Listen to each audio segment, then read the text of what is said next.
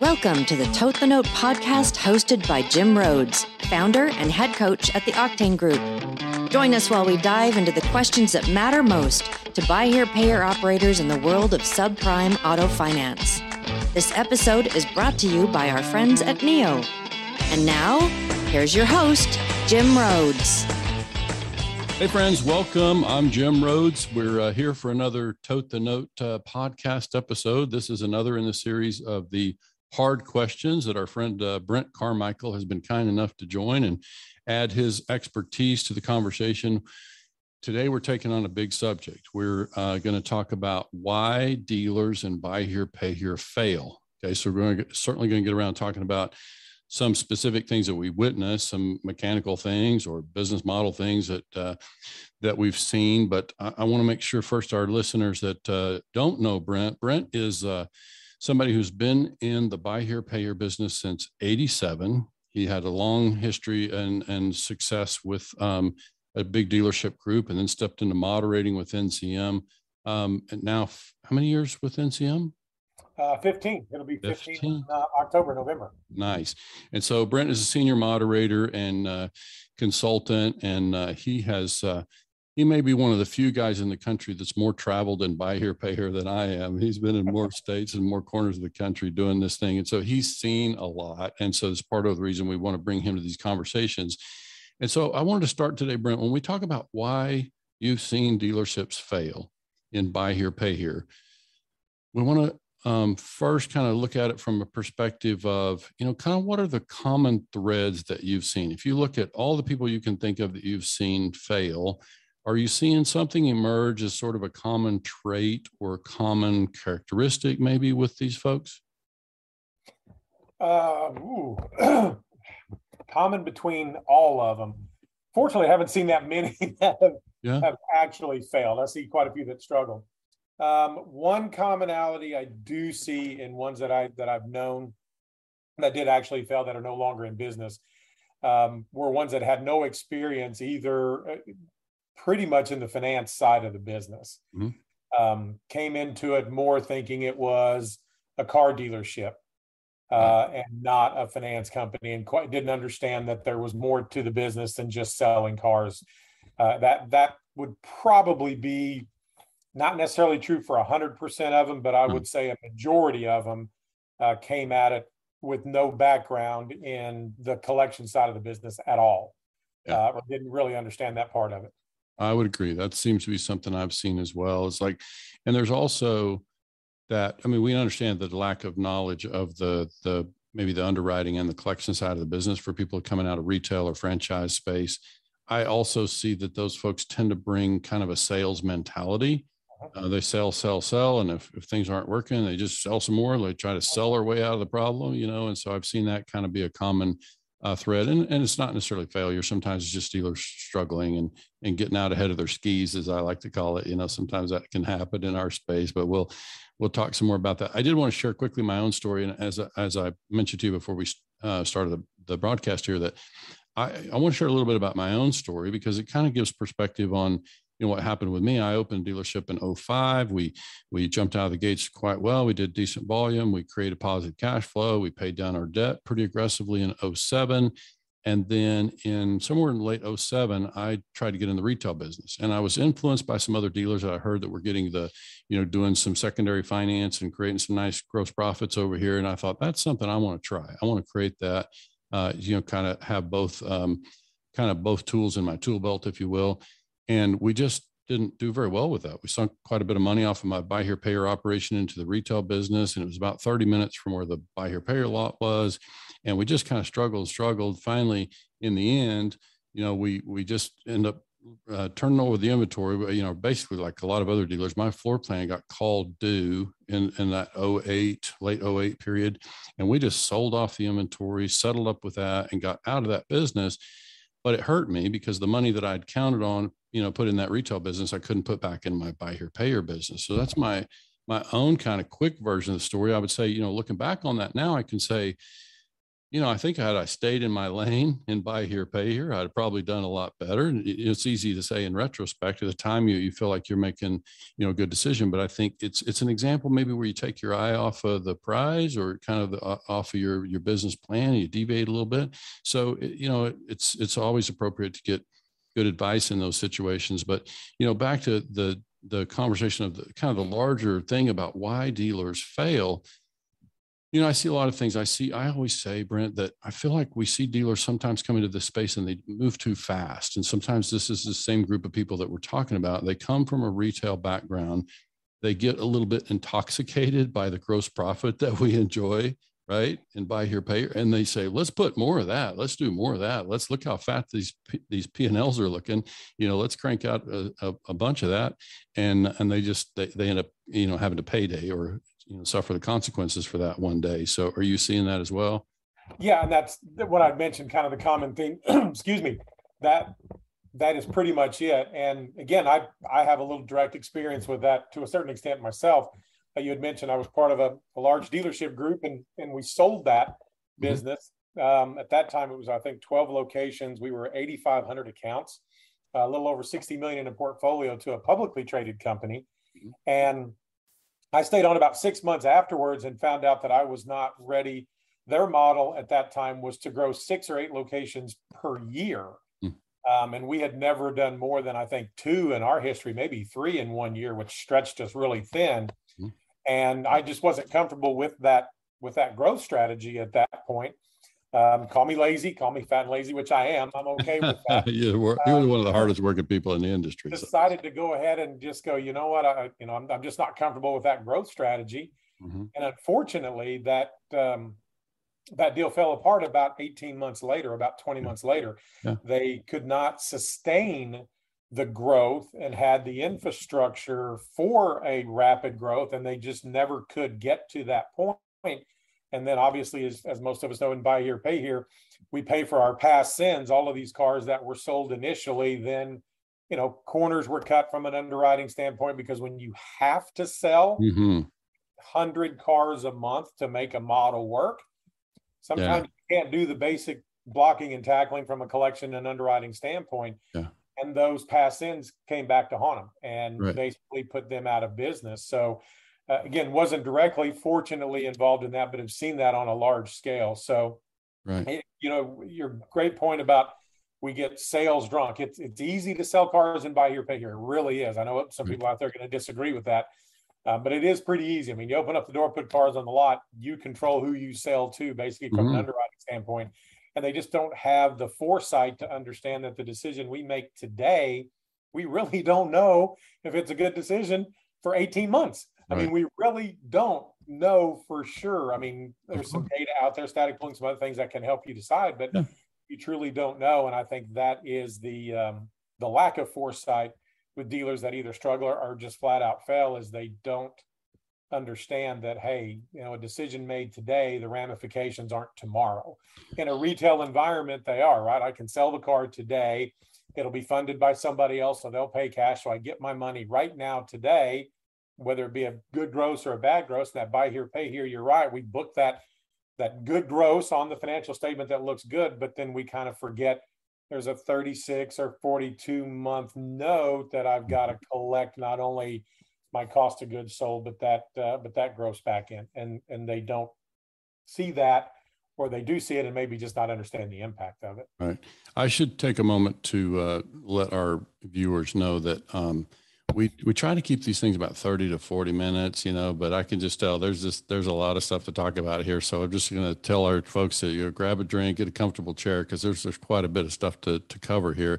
And Brent's been kind enough to give the time. One thing you touched on there that I don't hear people talk about enough is this idea that when you get in a place where you have to sell, so whatever that motivation might be, whether that's to stay ahead of a line of credit, a delinquency thing without trying to sell that delinquency, or stay ahead of a borrowing base, or to hit a certain gross because of overhead, or what, you find yourself in a place where you have to sell buy here, pay here. That's most of us should recognize that as a really uncomfortable place to be. You should probably find some help, because that's a real dangerous recipe in my mind. I completely agree. And what we're talking about here, the ones that struggle and fail, is that they've realized it too late. Yeah. It's one of those that they look at and they go, okay, I haven't done it for 1 month, but maybe next month it'll be okay. And then next month I'm kind of close, but still don't hit it. And then, 3-4 months down the road, and then it gets 6 months, 7 months, they go, wait a minute, we're just not there. And then they forget. I'm not going to say they forget. Maybe they don't realize that if this is the new norm, then it's time to scale the business back. Mm-hmm. And they either choose to or don't recognize that they need to scale the business back to that new volume. And they just continue to think, well, next month will be better, or next month will be better. And you've been associated with them, and I have too, the ones that are selling to outrun a line of credit. And obviously those are the ones that scare me the most, because they will make decisions within their business that are detrimental regardless. Yeah. Adjusting of accounts or some other things that I have seen with dealers that have failed, that you just look at them and go, hey man, if it's gets to that point, hopefully my relationship with my lender would be a little bit better, that we need to go to them and just say, look, I can't maintain this. We need to. And a lot of the capital sources that I deal with, and I know you do as well, I feel would have an open mind when it came to something like that. If you went to them and just said, look, Jim, I cannot maintain this volume. It just won't work without sacrificing something down the road. I think it's time we slow down. If more of them did that, we would have more of them in our industry right now than what we do. That's for sure. I absolutely agree. I think what I've seen, and you've seen more of this than I have, but I would just say that in my own experience, when people find themselves in that place where they're up against their borrowing base and, on a line of credit, and they're having to sell to, stay ahead of that, or, we got ineligible contracts because of delinquency or whatever. When I see that happen, I would say that ends badly more than it ends well, which tells me if I'm somebody who's in that place right now, I would hope they would be able to go to their lender or their bank and say, I heard Brent and Jim say that this ends badly, more than half the time. And so let's not let this end badly. Let's figure out a way to solve this problem and just get honest real quick. One quick story I got to tell you. I was working with a new dealer who's, young. He's got, barely 20 contracts on the books, and he's looking to build his buy here, pay here business. We were doing some cash flow modeling. And I tested something that I heard Lawrence Mead, you probably know Lawrence Mead. He won't mind me mentioning his name. He shared with me that Ken Shilson told him years ago at a conference, and you probably heard Ken say the same thing, is you want to go to your business model and double your charge-offs. Just forecast out 12 months and double your charge-offs in a period of time, and then ask yourself and look at the numbers. Am I still in business? Is my business still alive if I double my charge-offs? Well, we did that with the dealer recently, in this modeling, and we just took typical kind of what I call drivers or assumptions, the same thing you would use in your modeling and doing a rolling 12 or whatever. So we're forecasting out the portfolio. And in their case, when we doubled the charge-offs, they were still just fine. But when we moved them from a 50% advance on their line of credit to a 65% advance, they were underwater inside of 12 months. So I thought that was the best evidence that I could show on a single screen. Change one number, and you could see that leverage, that extra advance was enough to put the dealer underwater. And once you get underwater, it's so difficult to climb out of the hole, right? And you've seen them too many dealers that, well, I'll do this one time this month. Some sort of a corner we'll cut just one time to make sure everything works. And as you know, once you start down a path, sometimes it's not very easy to come back. So then it's got to be done every single month. And we do the same thing. We call it account attrition is what we look at. Again, goes back. I've learned a great deal from Ken early on in my career, and still do to this day. Yeah, most of us have. we just look at that and go, okay, well, look, let's just say that charge-offs do go up a little bit, or even payoffs to a certain extent. And so you're going to be losing 50 accounts a month. Currently, you're only selling 45. So 5 accounts doesn't sound like much, Brent. It really doesn't. But after 12 months, that's 60 accounts. Right.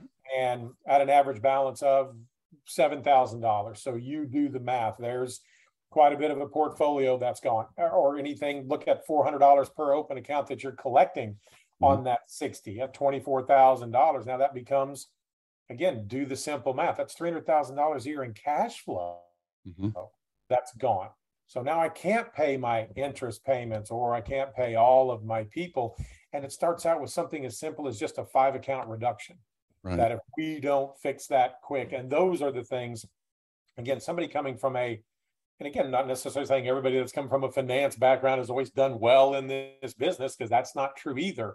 But when you understand that is the most important part of it, that the selling of the car and the pricing of the car, those are more the easy parts of it, that the collecting and maintaining that portfolio is the toughest part. Those seem to have a better future than those that don't get that. Got it.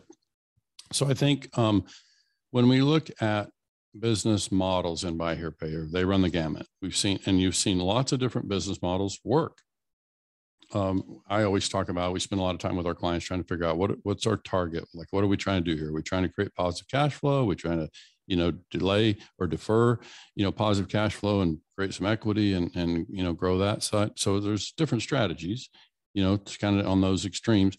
But then I'm just wondering what you see in your experience. If you got a new dealer in your 20 groups and you get a chance to look at their composite for the first time, what are some of the things that you see that are indicators of problems in a business model, like things that would send your alert flag up, when you see numbers in a composite? That what are some of the telltale signs of maybe an actual flaw in a business model? Well, similar to what you kind of mentioned, one of the first things we do take a look at is the cash flow of the business, period.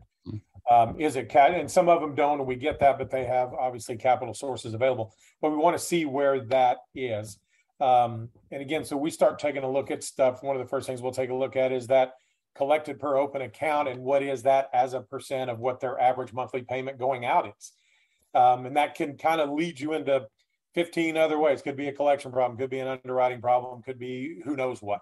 Right. That's typically, just take a look at, here's how much money's coming in, here's how much money's going out. Not necessarily net profit to a certain extent, because we know that can be sacrificed depending on what the business model is, but just here's the income coming in, here's what's going out, and where are we in that. But and again, you brought up a great point. When I'm working with somebody getting into the business in general, one of the first things that we talk about is, what is your model going to be? Is it going to be an equity model, or is it going to be a cash model? I kind of dumb it down and only give them two choices. Equity, meaning they've got all the money in the world, they want to be the next Car-Mart, Drive Time, Buy-Rider, Warren Buffett is getting into the business. Fine. That's one set of decisions that can be made. But if it's a cash model, which is the other choice, there's a finite amount of capital available.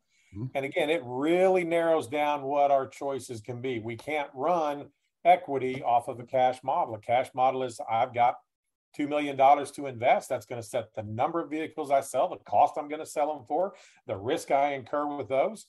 If equity is the case, I can sell as many cars and as Wild West as I want to sell them at that point, because I probably could outrun some of the metric numbers in there, keep me in covenants with my bank, because I know I'm always going to be able to continue to grow the business. Right. So, yeah, the first thing I do take a look at is, what kind of cash is the business generating? Again, not necessarily net profit. I do take a look at that, but I want to see what kind of we generating. If we've got X dollars in portfolio, then we know we should be collecting, as you know, gosh, you've been around for many years, that's 6 to 8% of portfolio. If it's not generating that, what is the issue? Because we need to be there to be able to pay the bills and the cash flow. So that's typically where I'll start, is there as a 30,000 foot. And if that looks good, then I'll start trying to find something wrong, so to speak. Because unfortunately, I guess that's our roles as consultants, is not necessarily to always tell you what you're doing right, but also try to find those opportunities within your business to make you a little bit better. Right. I think two things I would kind of bring together on that is, one is this idea that I call it conversion rates. I'm sure people in the industry or, analysts on Wall Street call it something else, but I'm really just talking about the rate at which the portfolio is converting to cash. Right. So that's why I call it a conversion rate. So I think I want to have for our listeners, you mentioned that 6 to 8% number. You want to share with them kind of what you're measuring there. What are the numbers that go into that? Well, that's basically the dollars collected as a percent of portfolio should be somewhere around 6 to 8%. So if you've got a $1 million portfolio, let's say, then 60 grand to 80 grand a month, I guess, would be what your collection dollars would be at that point. But are you counting principal and interest and probably repo recovery, or what all you throwing in? All dollars coming in should be somewhere in there. And the reason for the spread, obviously, if you're a growing business, it's going to be in that lower end, that 6%. If you're kind of a flat business, a mature business, something that's leveling out or maybe kind of receding a little bit, then it's going to be around 8%. Again, and I just want to, again, caveat with that, guys, that's not I wouldn't say that's a benchmark. And if you're not there, then you're doing something wrong, but it's just kind of a good parameter to start. If you are a low monthly payment with a longer term, you may not ever be able to get to that 6% range, even as a mature business. Or you may be at 9% now and think that, everything is really great, or may be concerned. So it's just, again, kind of a quick barometer to look, we need to be in that range. And if we're not, then again, we kind of spread out and start looking at 4, 5, 10 other areas that might lead to that. Right. And so I think that's why you and I both go first to cash flow and portfolio conversion, because this is not really, at the end of the day, it's not a sales business, as you said. So with some of our clients, we will kind of, and I remember in my own exaggerated example, I would sometimes remember with my own dealership, which was about 30 minutes from my home. So I'm working with the managers at a distance, and I've worked sometimes with dealers that were in a different state. Like I would manage a dealership out of state. Point it being that you would say, well, look, if our delinquency is a problem, if we can't manage our portfolio of accounts, we can't get that under control, then we don't have any business putting any more contracts in that portfolio. Like you're just piling stuff on top of something that's not working. And so until you get that smoothed out and you make sure that it's yielding, what it's supposed to yield, then it's just, we can't sell our way out of that situation. We don't solve that problem by selling more cars. We probably compound the problem, right? So that's why we go there first. Yeah. Exactly. I mean, that's a great point. It just adds to it. And again, it may look okay for a while, excuse me, but kind of going back to my personal experience, if it ever slows down, it gets ugly in a real hurry. This isn't, it doesn't come back slowly. If it slows down, the caboose, and I'm not really a cliche guy, but that caboose will run over the front end of that train in a real hurry. Yeah, no, I get it. Once it starts, it's usually too late. Yeah, you can leave the cliches to me. I got all those today. So no, we got, we have lots of phrases that I find myself reusing, but I want to share that, this morning, we're recording this in the middle of August. And just this morning on Friday, we had, in our morning show, we have a live morning show. And then we had, Jeff Watson out of Utah and Luke Godwin, who are the co-hosts of the Independent Dealer Podcast. If you've been under a rock and you haven't found that, if you're interested in buy here, pay here, an independent retail dealer, you need to go find the Independent Dealer Podcast. But those guys were on, and we talked a little bit about some of these things at the end of our time together. We just kind of touched on that. And one of the things that came up in that conversation was the echo chamber thing. Like if you're a dealer who's out there doing your own thing and maybe you're getting bad advice, another thing that was shared on Facebook was kind of this idea that it's a little like the people who are cheating in school or whatever, they're struggling in school, and they're cheating off of somebody who they're doing it wrong too. They don't know any better. So they get in this kind of echo chamber thing. But I think we'd speak to that because that's obviously one of the great values of a 20 group is getting in a room with other people where you share your numbers and have a chance to get outside that echo chamber and look at how other people are doing business. Doesn't mean you have to do business exactly the way they do it, but at least it can get you some perspective, right? Completely agree. And I'm going to say this, I'm married to a retired accountant / CPA. Mm-hmm. And one thing I heard her say early on in our marriage that kind of scared me a little bit was she told a client on the phone, tell me what you want the number to be and I'll get you there. Wow. And again, I mean, I guess to a certain extent, accounting can be that way. Yeah. The point being to that is you have dealers that have heard a number from another dealer because, and you've been around them too, Jim, that I've seen some of the worst financial dealers in the world that will show you some sort of a positive somehow in the way that they calculate a number that nobody else has ever calculated that way, but it does make them look good in a certain area that way. And again, then they're around somebody and they tell somebody, well, this is the number I look at. And then we get them maybe in a 20 group or you get the opportunity to work with them and you go, wait a minute, here are some of the core numbers that pretty much most dealers really look at, the larger ones. And you go, this is how you compare to that. So yeah, they do get, and again, I don't think it's intentional. I just think there's some dealers that have looked at something a certain way that has shown a bright light on their business. But when you take a look at the core values of the business, that sometimes that they don't quite match up. So we do get a lot of aha moments with people, especially one's first time to 20 groups, when they get to see their data in a different format than what they're used to looking at. Right. And compared to other dealers, because we've had them, and I know you've been around them as well, that are pretty confident in their business model and their numbers. Then we get them in our book, And for those of you not familiar with the 20 group, left-hand side of the page in a 20 group is good, right-hand side is bad. And all of a sudden they're on the right-hand side of the page and they go, well, wait a minute, how can I be bad? I've been doing this for 35 years and made all this kind of money. And we understand, but this is a different way to take a look at the number and the metrics. So yeah, there are some of those aha moments definitely with them. And again, just when they get around any dealers, when you can truly compare kind of like by like numbers, that you'll find something for them. Yeah, absolutely. The comparative part of that is so important. And I'll be the one to step out there and offend a few of our listeners in that I talk about this some just because I think it has to be said. And so I want to try to make sure I say the entire thing, which is I've written in articles in the past where I talk about ego of us in our industry. Sometimes that's ego of entrepreneurs. Sometimes it's ego, but in our car industry, you know, many of us in that space, that part of why we've had success, some of us are type A plus individuals, and some of us bring a little bravado and ego. And I say ego by itself is not a bad word. It's what I wrote in the article before. It's like ego is not such a bad thing. Most of us navigate from some type of ego in almost everything we do every day. It's just that when ego starts to run amok a little bit, it can cloud our business judgment. And I think in buy here, pay here, that's especially dangerous because we have lots of pieces. And typically where we see the ego manifest is on the sales side of things. I'm going to outsell, I'm going to become the biggest operation, you know, in my area, whatever, I'm going to outsell the competitors.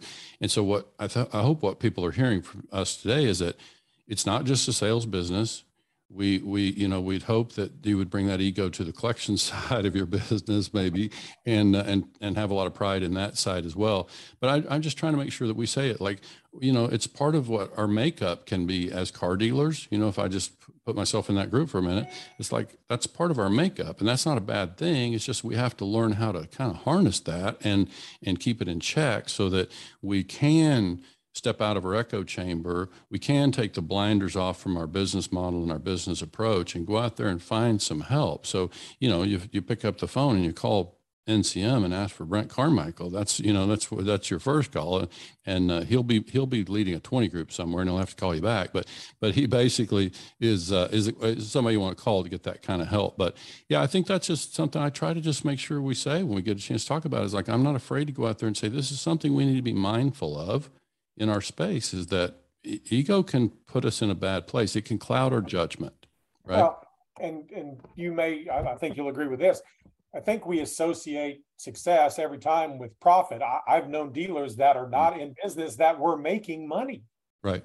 On their financial statement showed profit, and they looked at that and kind of beat their chest on, well, my business is making X, but they couldn't pay their bills. Right. Yeah. At that point, or they violated a covenant with their bank and a bank called the note, but they're going, I'm making money. And so, yeah, I mean, there is some of that to it. And I'm going to be honest with you, I'm guilty of that as well. When I was a dealer, we were pretty convinced, again, once you get to as many locations as we got to and sold cars like we did, we weren't a benchmark dealer by any stretch of the imagination, but we weren't below average either. Mm-hmm. So there was a little bit, I'm going to be honest with you, a chip on my shoulder when I left what I would consider working for a living and got on this side and started to truly see what successful dealers were. And yes, 800 cars in a month looks good and the profitability looks good. But as I got to go through some metrics of some of these other dealers, a true story, I called my previous owners and actually apologized to them after about 3 years with NCM and said, I cost you guys hundreds of thousands of dollars. Yes, we did well. The business did well. It sold and you guys made a lot of money. But I just want you to know, I screwed some of this up. Had I known then what I know now, this thing could have been much better than what it was. And it's your point exactly. It was just ego. I was members of 20 groups with not only NCM, but another company as well. And we would sit in meeting rooms and we would be the largest dealer in there. And everybody would talk about how great we were and look at what you guys are doing. And you kind of get a little drunk with that. And you just go, well, what else do we need to do? And then, like I said, being on this side, being around the hundreds of dealers that I've been around, small and large, either one, we can learn just as much from the guys selling 15 or 20 cars a month in some cases than you can the guys that are selling 200 and 300 cars. Right. Something that I found out that I wish more dealers would understand is that bigger is not necessarily better. And that in some cases, you kind of forget what it took to get big from the guys that are a little bit smaller, that some of the basic stuff that they do is what is really makes you successful. So, those are the things that really kind of contribute to the dealers that either struggle or have failed, is that either they have too much pride or ego, however you want to take a look at that, to either admit that they have a problem or even ask for the help for the problem in the first place, and just go, we'll work our way out of this one way or another. Yeah. And most times they've gotten to the point where they can't. Yeah. And I've seen entrepreneurs that fall into that trap too, where it's not just necessarily our space, but they fall into this trap. Well, I'm going to just work more hours. I'll work 20 more hours a week and I'll be fine, and it's not really the answer. So I think what I heard you telling your story about calling, the dealership years later is like, you learned something, you knew something that you didn't know back then. It was absent from your field of expertise at that time. And so this work 20 groups and just getting out there and getting to the conferences and getting educated, which is something Michelle and myself, in our work, we're trying to spread that message to more and more people about, there are resources out there. There are places to get this help. And our business in Buy Here Pay Here is pretty challenging. It's got some moving parts. And so, there are parts of this that are hard to understand. It's hard for people it takes some time for somebody to understand their financial statements in a way to understand how that balance sheet and what it tells you and doesn't tell you. And, there's some complexities there. And I think, if people would just acknowledge that they could use some help, that means conferences, that means 20 groups, it means finding some help somewhere. Because sometimes asking the person standing next to you in the auction lane is not the person, because they that's not necessarily the place to go, Well, that's how I learned to buy cars, was with guys standing next to me. Yeah, for sure. So, yeah, somebody told me I'm on this side now and not buying cars for a living now, that's for sure. Yeah, somebody told me the way to buy cars was just hold your hand up until you own it. That was the advice I got. The last one up, you win at that point. Yeah, so. That's right. So yeah, we both got good advice. That's how you own them. But same guy, same auction, probably. Probably, yeah. But a couple of quick things too I want to touch on is I want to get your perspective on absenteeism and what you see. Like, I'm sure you've seen examples of dealers that are able to move to, maybe it's not full on absenteeism, but we know people that own other businesses or Buy Here Pay Here operation may be only one strain of their income, and they have investments elsewhere. So they're not fully invested in their, they're somewhat passive in their Buy Here Pay Here venture. So what's your feeling about what's the key to being able to enjoy success in Buy Here Pay Here and be able to transition to a place where you are there less? Well, and I'm going to be honest with you, this is the one that probably, I don't want to say maybe frustrates me or maybe scares me the most, because I do quite a bit of on-site consulting. And I hate to say it, but it is the rule, not the exception to the rule, that at the end of this consulting visit, when I sit down with principal, owner, dealer principal, management staff, too many times there are things that I find that the owner or dealer principal goes, well, that's not what we do. And I go, yes, it is. This is actually what's happening there. Now, again, I'm not saying if you're an owner operator, you need to be in the business 50 hours a week. No. What the challenge part of that is spend as much time away, but make sure that you have some sort of process, policies in place that you can pick out whatever the 4 or 5 most, 10 most, probably not 10, but at least 4 or 5 most important metrics that you want to see on a regular basis, and just make sure that you are looking at those on a regular basis. Right. Because I'm, like I said, I'm a firm believer. My wife had to give me the, as soon as we come home from work, it's dinner, no more work kind of thing speech after, so many years in the business, that I had to kind of let that stuff go as well, and try to step out of the business a lot more and trust the people that work for me. And it's hard for anybody that owns a business to step back, because we know that whoever is going to work for us probably doesn't care as much as we do, which nobody ever will, kind of thing. And so it's one of those, you've just got to find what are the most important aspects of the business for you, but then have the discipline to make sure that we're looking on. It wouldn't necessarily be a daily basis thing, but every week, and then to make sure that you have actionable items, that if something is not within that realm, that you're making sure that you fix.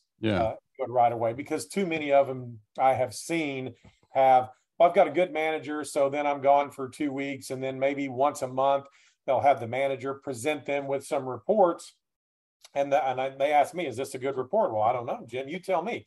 What's the most important thing in this business for you? Well, it's cash. then that's what you need to hold them accountable to. Spend as much time away as you want from the dealership, Sure. but hold them accountable to what's most important for you. So there is a tough balance with that.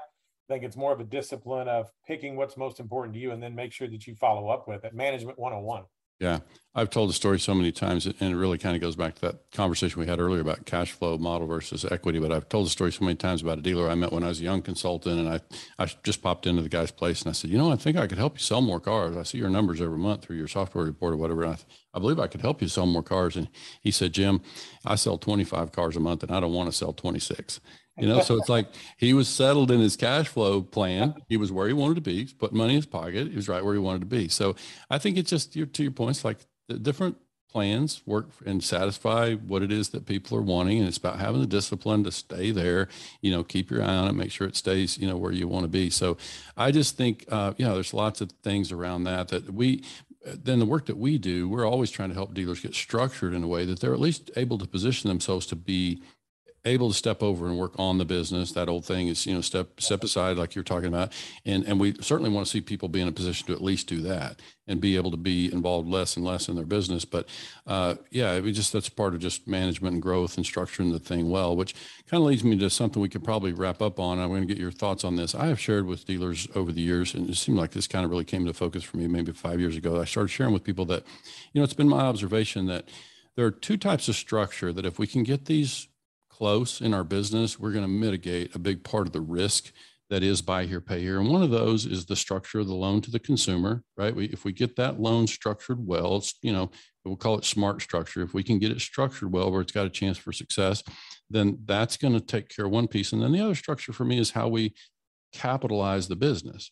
So that might be this line of credit we're talking about and leverage, but it's really about how you introduce capital into your business so that if we're disciplined about that and we keep the investment, in a smart ratio to the assets that we're creating, then it's pretty hard to get out of bounds. I mean, if we keep those two things, in a pretty healthy range, then we mitigate, to me, some of the biggest risks that we have in the business. And so a lot of these people, I think, that fail doesn't mean that you get those things right. You still can't, get off the rails somehow. But I'm just saying, those two things in my mind solve a lot of that. Has that been your experience?